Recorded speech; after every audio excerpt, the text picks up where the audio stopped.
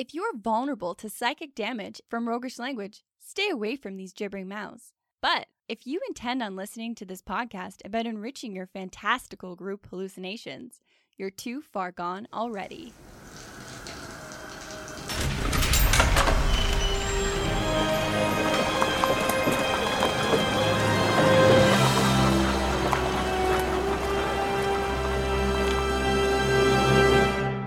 Your next game is going to be easier than you thought, and here's why. In this episode, we find some answers to questions like, how much prep should you do? Should a new DM go pre-written or write their own fabulous adventures? And is there a formula to planning a good game? Welcome to the Hook and Chance podcast. Don't step on my line. You get the hell out of there. I'm Travis. I'm Jordan. So the problem is that there's so much new DM advice out there. I could fill a boat. And a lot of it is really conflicting. There's a lot of really good stuff. There's some great advice. There's a lot of really good advice. And a lot of it applies to two different camps of people or many different camps of people. And it's not a one-size-fits-all, but there's so many different points of view out there, and it's hard. It's really hard to sift through all of the advice and decide which one works best for you. It's that classic internet problem where there's a million opinions. Some of them are great. So, do you run a pre-written campaign, or do you build your own? Do you prep a ton? Do you not prep at all? What rules do you have? Like, do you need to know all the rules? And we kind of touched on this in the last episode and said, no, you don't. But there's a lot of folks out there that will show these different rules that are essential to new DMs. And this is how you study them and on and on. And do I need a whole bunch of random generators? Do I need dozens of names at the ready? What should be on your DM screen? Which DM screen should you use? One-liners? Jokes? Should I write a list of... I don't know. There's too much.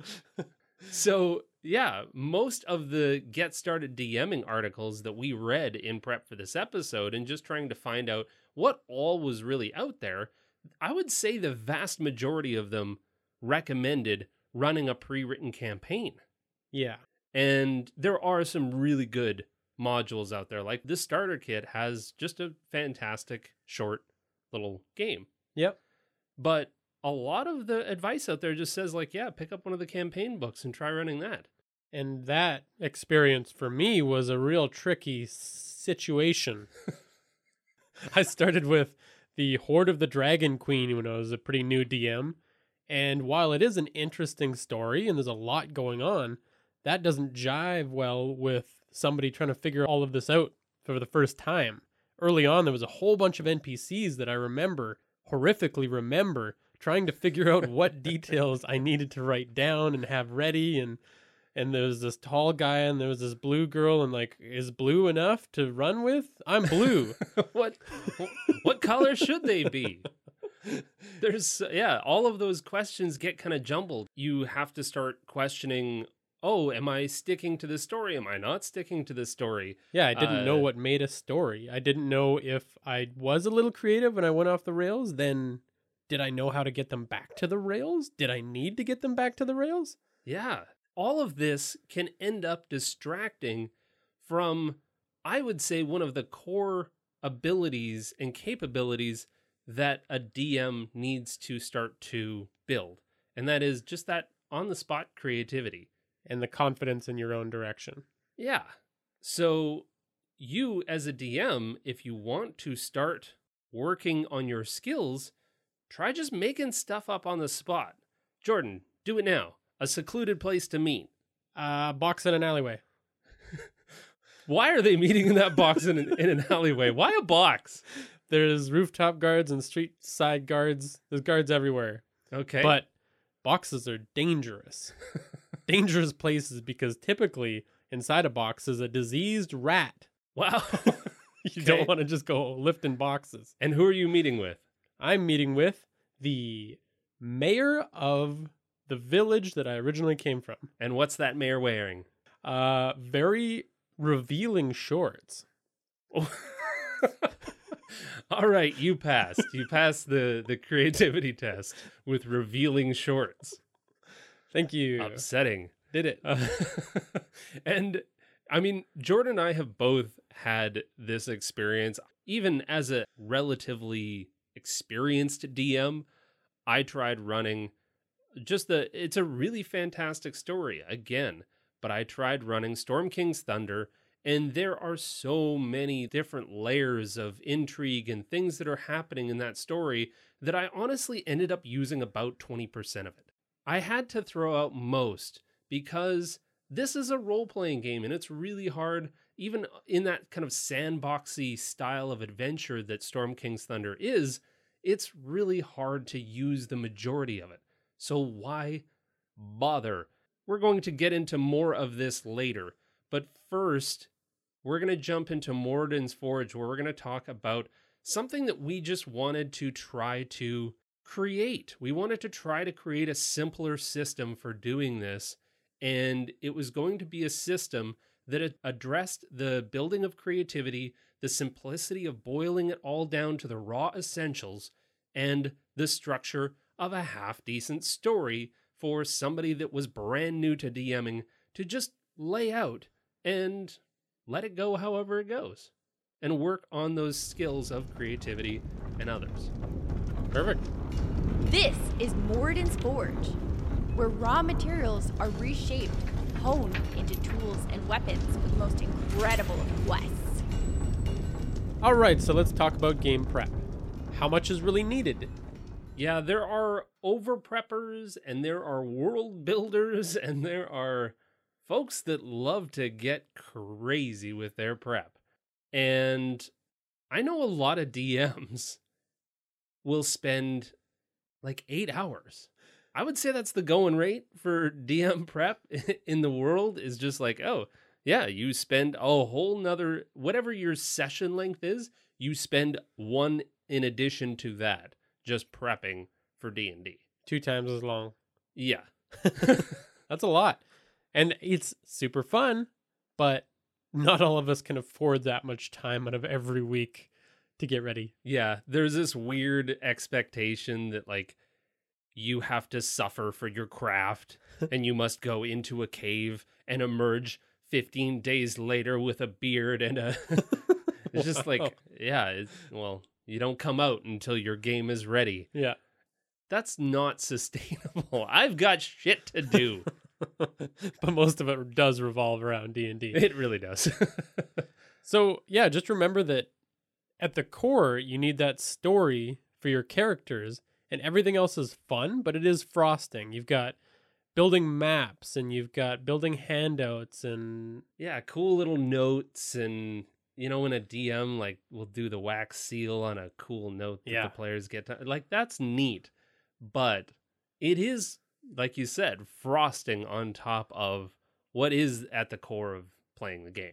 Then there's the question of, like, should you do maps or theater of the mind? Like, once you get into maps, that's a whole nother thing. Like, that's another level of prep. Yeah, that's why we had... If you can't find exactly what you want on Google, good luck. There goes your friggin' afternoon. As I've seen you spend many of yours doing. Well, and then you can start using those, like, vinyl maps. Those are pretty awesome for being able to just, like, draw out the shape of a cave.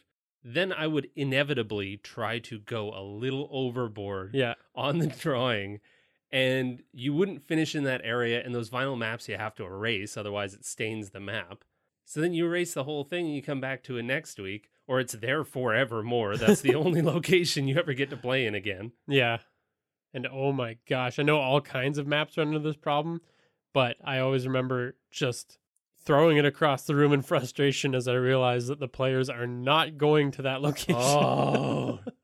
Spend like 2 hours drawing a really cool map. There's nothing more infuriating when you have the map just like rolled in the corner, waiting for you to pull it out, and you cannot wait for the players to get there, and they're like, actually, we're going to go over here. Cool. Yeah, I'm trying not to show my hand here and how goddamn furious I am. So let's get back to that pre-written versus making your own. Yeah. there are some really cool elements to pre-written games that I think take a lot of the stress off of a new DM. Yeah. And I've had a lot of fun playing them. And there's some amazing writers out there. I mean, there's a whole world of custom content writers that are out there writing some stellar adventures, some really, really excellent stories that are going unplayed on the DM's Guild, on other platforms where you can buy some of that pre-written content. But as a new DM, what are the kind of pros and cons of going with pre-written versus not? Well, you get all of the details that come with a whole bunch of professionals working on a product to make it as good as it can be. Drawings, maps, all of that stuff. Custom monsters. You get all kinds of fun stuff. Yeah. The flip side to that is that it can be sometimes hard to uptake all of that information. Yeah. Obviously, like it's hard to keep all of these different NPCs in your head. And with a lot of pre-written adventures that come in book form, what I found when I ran Storm King's Thunder is you're flipping all the way to the back and then all the way forward again and then all the way to the back. And in the year that it's going to take you to run that campaign, that book is going to be dead. Yeah. Might as well just rip out the pages and staple them to the wall. Yeah, just glue them to the wall. Wallpaper your D&D room with the pages just so you can reference them. But again, those beginner-focused adventures, they do have a pretty good flow that can kind of introduce you to the different parts of the game as it goes. So that's nice. Mm-hmm. Some of them are expertly written for considerations of new DMs, but I would say that that's like 10% or less. It's hard to do that. It is really hard. Yeah. No shade towards the creators out there that make pre-written DM adventures for new DMs, but it's hard to take all of that into consideration when you're writing these. Everyone has different styles, and to try and cater to specifically the new DM is a challenge in and of itself. Some other difficult things about working with that pre-written stuff is that it is someone else's creative vision. And so you're trying to wrap your head around that. And if you create a wildly different version of something that doesn't really mesh with that established world, then all of a sudden you're trying to work it in, you're trying to make it fit every step of the way. Like if you've got a really different vision for dwarves, but now dwarves are in this campaign and it doesn't mesh. Yeah, and I honestly found that I spent twice the amount of time reading campaign books as I did playing them. Like easily. You have to read those books twice, 3 times over before it really sinks in, unless they're expertly written and expertly broken down into really, really coherent story structures. But then, even when that has been achieved, then you've got a really rigid story structure that it feels scary to deviate from. So this is why I think you and I are both unanimous in the advice that writing your own is the best approach for a brand new DM. Agreed? Agree with me, damn it. Absolutely. You're getting a little squirrely on me. All right, so now the formula to a good game. Can a formula be achieved? Yes. That's a very, very solid yes. Done. It's as easy as that. Just say yes. Now go do it. So I think that once you become a great DM, sure, you can summon your award-winning Citizen Kane of a D&D session that breaks boundaries and is a true masterpiece, but perhaps runs the risk of being too high concept for most to really enjoy. So much easier than that is planning a game that perhaps repeats the same formula, but is reliable, enjoyable, fun, and gives most people a great time. The Brooklyn Nine-Nine or the Buffy the Vampire Slayer of the D&D world, it's hard to get tired of a reliably great time. Yeah, and I think that those are much easier to run when you're still figuring out the rest of the things that come with being a dungeon master. So there's nothing wrong with going with a formula because you can swap around the elements of that formula. You get something kind of original, but there's a reason that those shows are so long running because they have their characters and they have their arcs and they all just fit just so. And if you want to do a episodic kind of monster of the week, you can follow a formula. Yeah. Which is its own very successful game. Might I add, Monster of the Week. Monster of the Week. Yeah, that's a tremendous one. So you can jot this system down that we built. We went out, we built a system. It took a while to consider all of the ins and outs of doing this. But you can jot them down, or you can download our PDF and you can find it on Reddit, or it's free on Patreon. And there's no need for battle maps. This is just meant to be kind of on its own. Add what you want, but you don't have to add anything. Yeah. So the way this system is structured is really simple. You've got a problem. Why are the heroes there? What are they there to accomplish? You need something to accomplish. And then you've got a really simple beginning, middle, and end. Somebody stole my kids. So, yeah, sure, let's go with that. Somebody stole some children. Horrible. We need heroes. Hopefully a quirky band of misfits. No more than 5 of them, but no less than 1. No less than 1 hero. That's less than not 1 hero. much That's of a the band. one. Okay. Technically, you can play D&D with 1 person. Yes, but not with less than 1. I do that a lot. It's not a perfect example. So you have the beginning of the adventure. Yes. The beginning of the adventure basically just requires a starting location. And what I really like about this is that it's super simple. You just, wherever the hell you want to start.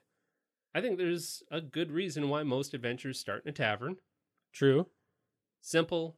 It can have some characters. Yeah, it can have some colorful characters. There's a million different ways that your adventure can go if it starts in a tavern. Further to that, though, is that when you're depicting a starting location, having something really simple will allow the adventure to grow into something bigger near the end. So the simpler the starting location, your bedroom, a basement, a tavern, a farm. Still got to have a little bit of quirk to it. Sure. A little bit of detail. That's where your creativity comes in. But the simpler you start, the bigger and grander your adventure can feel with pretty minor jumps down the road. So we're talking about a tavern. So in that tavern... It's a halfling tavern. All right, That's it's a halfling tavern. That's my quirk. That's super your quirk. short. Everything is small. Yeah. You got tiny stools. So first you need a couple NPCs. 3 to be specific. And each of those NPCs have something to contribute to the story. We have in our little system here a couple of different versions of those NPCs, but in essence, you've got 3, and they all have different moods and characteristics. They can be in the town or just in the tavern. And so you've got one that's super helpful and always ready to go and leading you on your merry way. Farmer Brown from the Butterfields. Farmer Brown from the Butterfields is going to help you with things like exposition and explaining what's happening in the town because they're super friendly. That's just a part of their character. Oh, welcome, strangers. Then you've got another NPC who might be a little bit more prickly. The head of the guard that doesn't trust a soul. Yeah.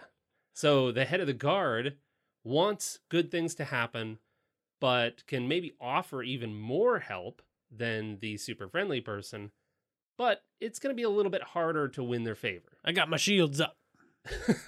You ain't getting through my defenses. I've been tricked 1 or 2 times too many.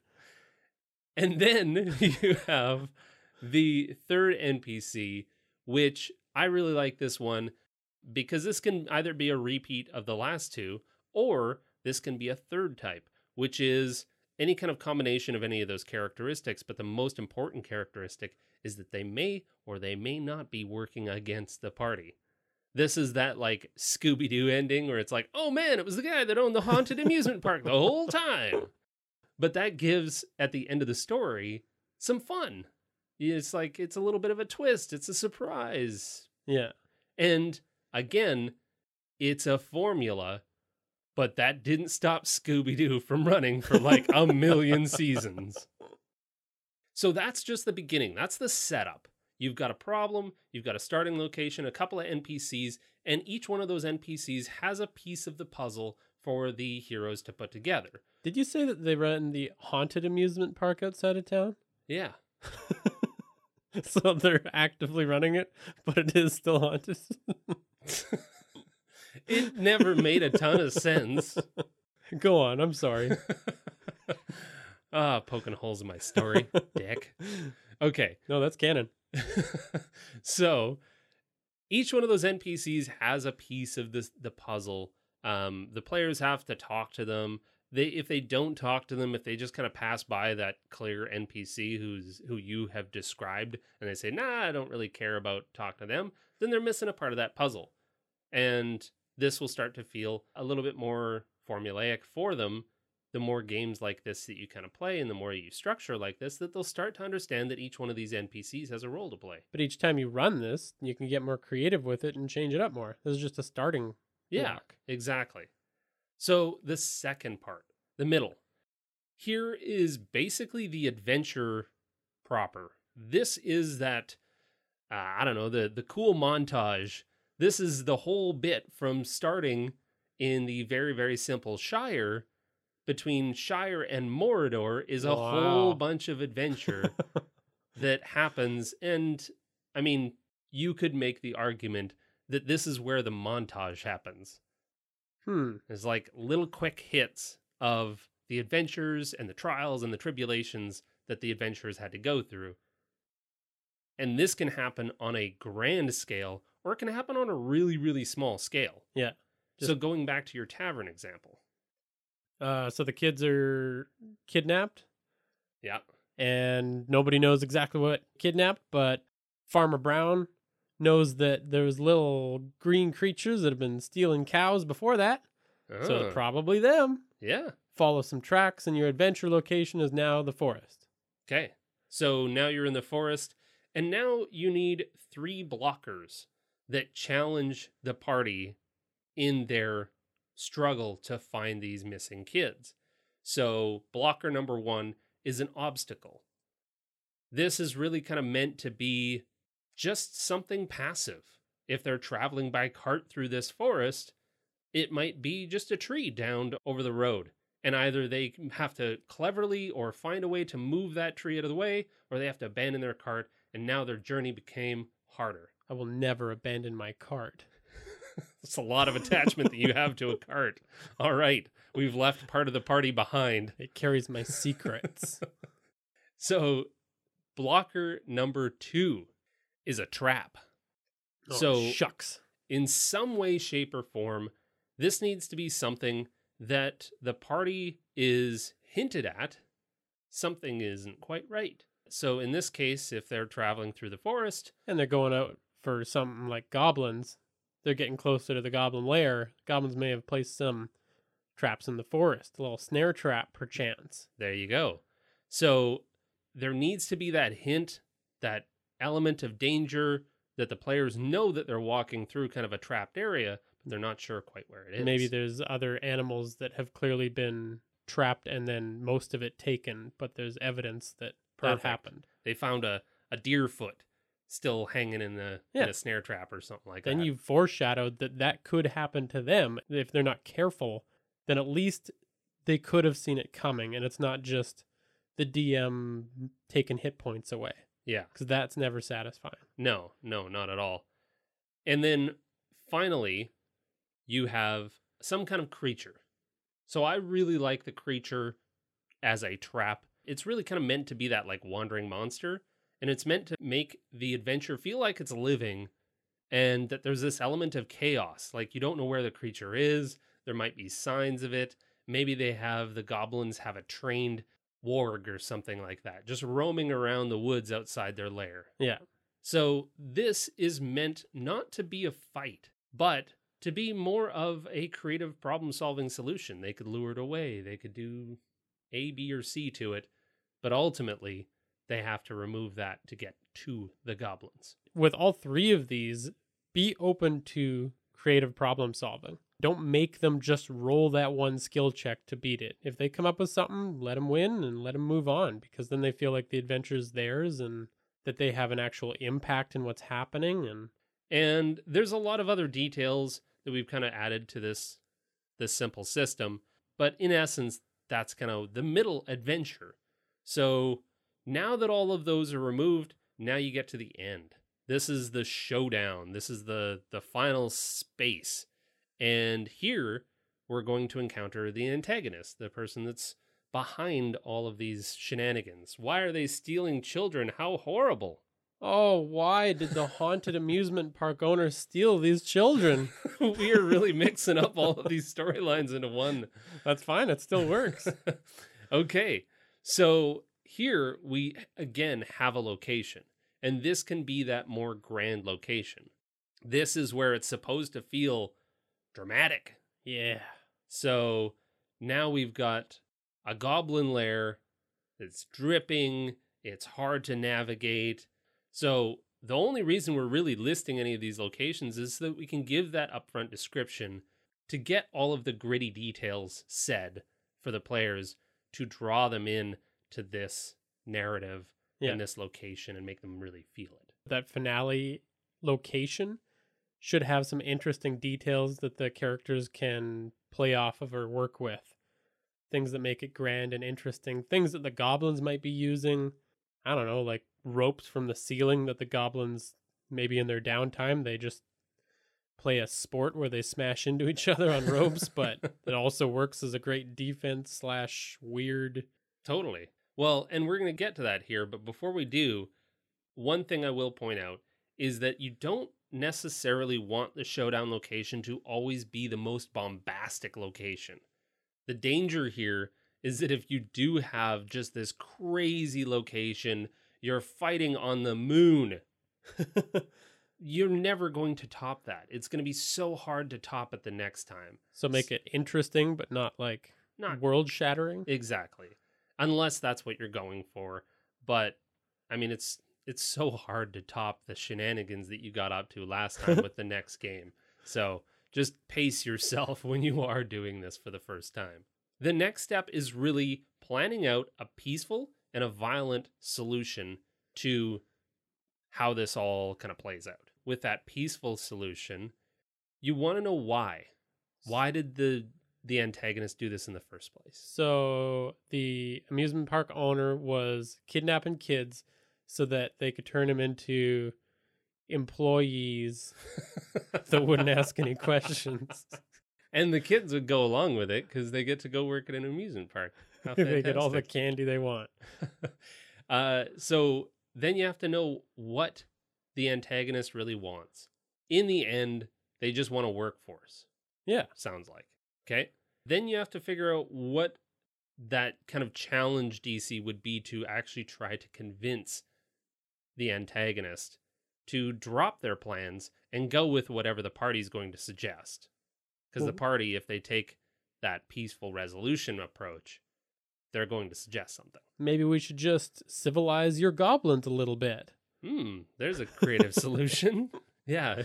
We just have to teach them to not eat the amusement park goers, which is why the children were necessary, because goblins just keep trying to eat people. Yeah. Then you have to have this change. Like, what happens if they're successful in their peaceful approach?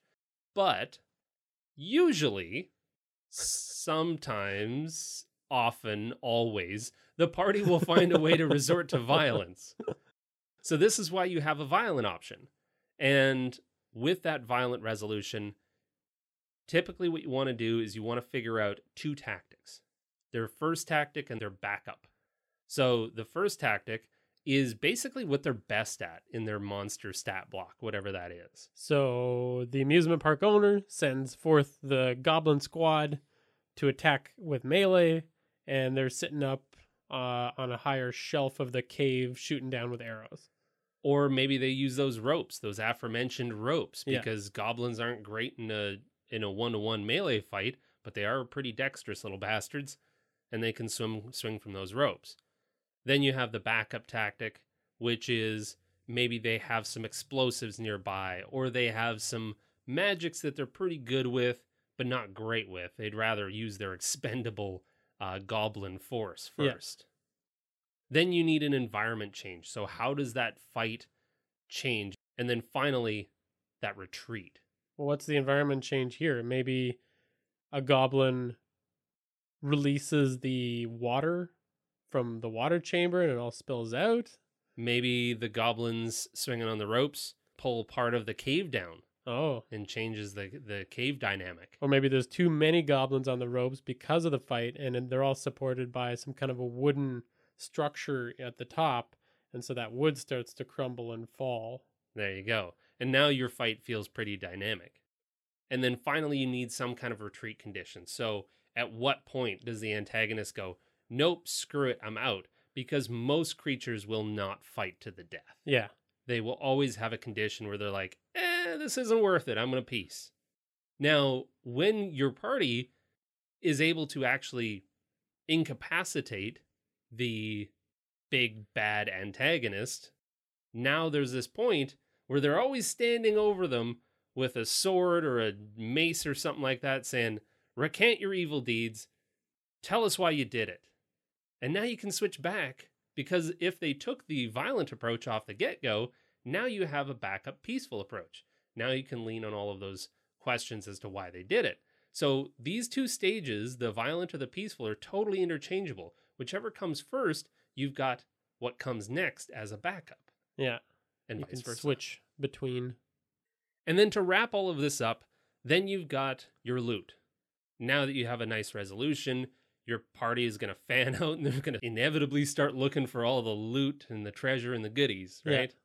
So first, you would want to prep one piece of loot that is like a sword or some usable piece of armor or a weapon or something that someone in the party would most likely want to use. If you have a really nice balanced party, this usually isn't too hard. You can either come up with a staff or a sword or a piece of armor. A hammer from the amusement park that you use to hit the strongman thing. There you go. Yeah, that could work perfectly. So now you have this magical hammer, and somebody in the party is going to want that. Worst case scenario, they sell it. And they buy something they like. And now you've allocated this really cool weapon to one of the party members. The next time you do this adventure, pick a different kind of weapon or armor that somebody else in the party might enjoy. Yeah. And now you get to dole out loot in a really balanced way. The second piece of loot is always something that doesn't have an inherent value, but is just kind of neat. So maybe it's ultra fast cartwheels for the cart that you left in the woods. Oh, rad. Or didn't leave, because you still have one party member who's sitting on that cart back in the forest because they wouldn't leave it. I'm a lone wolf. Who invited that person? I play by my own rules. And then finally, you just have that sweet, sweet cash so that the players can keep building up their cash stores and buy cool shit that they really enjoy. Yeah. Like more ropes and daggers and to wrap it all up, ball bearings. Then you have ball bearings. You need a ton of ball bearings. You need at least 3 pouches of ball bearings at all times. Yeah. And then, yeah, you've got the resolution. So the resolution is really what happens once all of this, what is set right now by the players. Sure, they return the town, but now the townspeople are happy and they reward them with an honorary membership to the town. Oh, you'll always be welcome here. Okay, cool. Now I feel accomplished. Yeah. Here's a little shack that you can relax in and decorate to your heart's content whenever you pass through this way. Very cool. Here's a title for you. Maybe you're the, titles are great. Titles are neat. The Goblin Smacker? Kind-hearted goblin smackers. All right. That's in essence it. That's all you need. We have this really cool form that you can kind of fill out. It has prompts. It has more explanation than we've really been able to go into today. But Makes sense when you see it visually. and one of the other bits of feedback that we got on the system was, but what if my players go off the rails on this particular sheet that I've completed? And I've said, you know what? I've got my whole story kind of laid out. What's really neat about this sheet is that you can really swap them around. Say the players decide after talking to the first NPC that they're going straight on to the adventure, but maybe they fail there. So they have to go back to town and they have to talk to the second NPC, and they tell them about the route around and the back entrance to the cave. So every single NPC has different pieces. You can switch and swap a lot of these different pieces around depending on where the party goes. Yeah, it's not a super linear.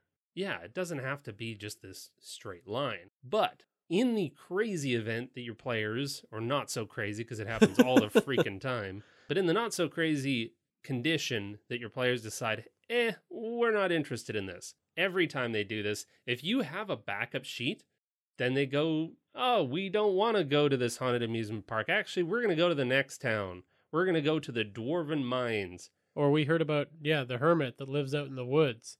Let's go talk to them. Okay, so now you just have another sheet that you can fill out that explains the hermit's problem. Having a backup of this is always going to serve you because the next adventure is going to follow a very similar path. And you're always prepped. You're always ready to run a different game, a different adventure with really, really simple basics. So I would say that most of the time, this is going to be a 1 to 2 session adventure. But, I mean, you can stretch any of these out to more. Like, you could actually use the same structure to build something that's a little bit even grander, let's say. And I think with each of the spaces that we have available to fill out in our form, there's almost a generator for each one, from NPC to the details of an NPC to the monsters. You can Google pretty much anything and find a generator that gives you something random to put in there. You found a really neat one that was kind of like an establishment generator. It almost led you on a full adventure in and of itself. Yeah, it was really neat. And because you started with a town name and you clicked your way through to whatever establishment that the players might want to go into, and then that establishment had a pre-generated NPC that was made on the fly. And it was a really neat tool that I recently discovered. I'll put a link to it in the show notes. It's called Eigengrau's Generator, but that's kind of tricky to spell, so check that out. Check out the show notes. And keep in mind that this system is probably not going to be right off the bat perfect for you. Change it up as you see fit. Evolve it as you become a better DM. I tried to make it perfect. Impossible. Yeah, you're totally right. It is impossible. But one of the things that I would caution any brand new DM is that there are so many blog articles, and this is my opinion, not the opinion of the Hook and Chance podcast, but that stuff is horse shit. It's so frustrating when you read a blog that's like, hey, 20 tips for new DMs. And it's like, great, but how do I actually be a great DM? And there's so much stuff out there. Ultimately, you just got to try it. And that's the whole point to this, is that it should give you enough structure to really just try it, get your feet wet, and feel a little bit more confident that you have stuff kind of figured out. And then you can start adding on all of those extras and techniques and tools and things like that. Every time you play, you'll add a new skill to your repertoire. You'll discover what your players like and don't like, and you'll just keep having fun. Yeah, iterating. Iterate till you're blue in the face. Well, that about wraps it up for that, but you have a little continuation of our contest. Yes, we've decided to give away a copy of Keith Amund's book, The Monsters Know What They're Doing, that's doing super well. We got our copy recently. It's such a great resource for DMs to give you monster tactics to use in your games. You have never played a more monster terrifying as some of the monsters that Keith Ammann has gone through and thought out very, very logically and strategically. So to win this book, you need to leave a review on iTunes for this podcast and guess the monster that we describe at the end of each episode through any of our social media platforms. So each episode we give another detail of this monster. It's the same monster you're trying to guess with all of these details. The first correct guess gets this book, and you get one guess per week. Make sense? Makes sense. Got it. Giver. Oh, and if you don't have an iTunes, it's actually really easy to create. But for some reason, this crazy system called iTunes owns podcast rankings. So that's why. Kind of forced our hand. But you can make a free account and just, review to your heart's content. Because reviewing makes podcasters happy. So here comes the description. Give me a hint. A clawed hand enters the light, beginning to sway back and forth as the creature emits a chilling, high-pitched cackle. Ugh. Scary. Give your guess. What is it? Give your guess. Thanks to Tabletop Audio for the sound effects that you heard in this episode. Follow us at Hook and Chance on Twitter, Facebook, Instagram, Discord, and Reddit. And thanks for listening. And play the great amusement park games. all along. I done did it. For one for you, Madeline.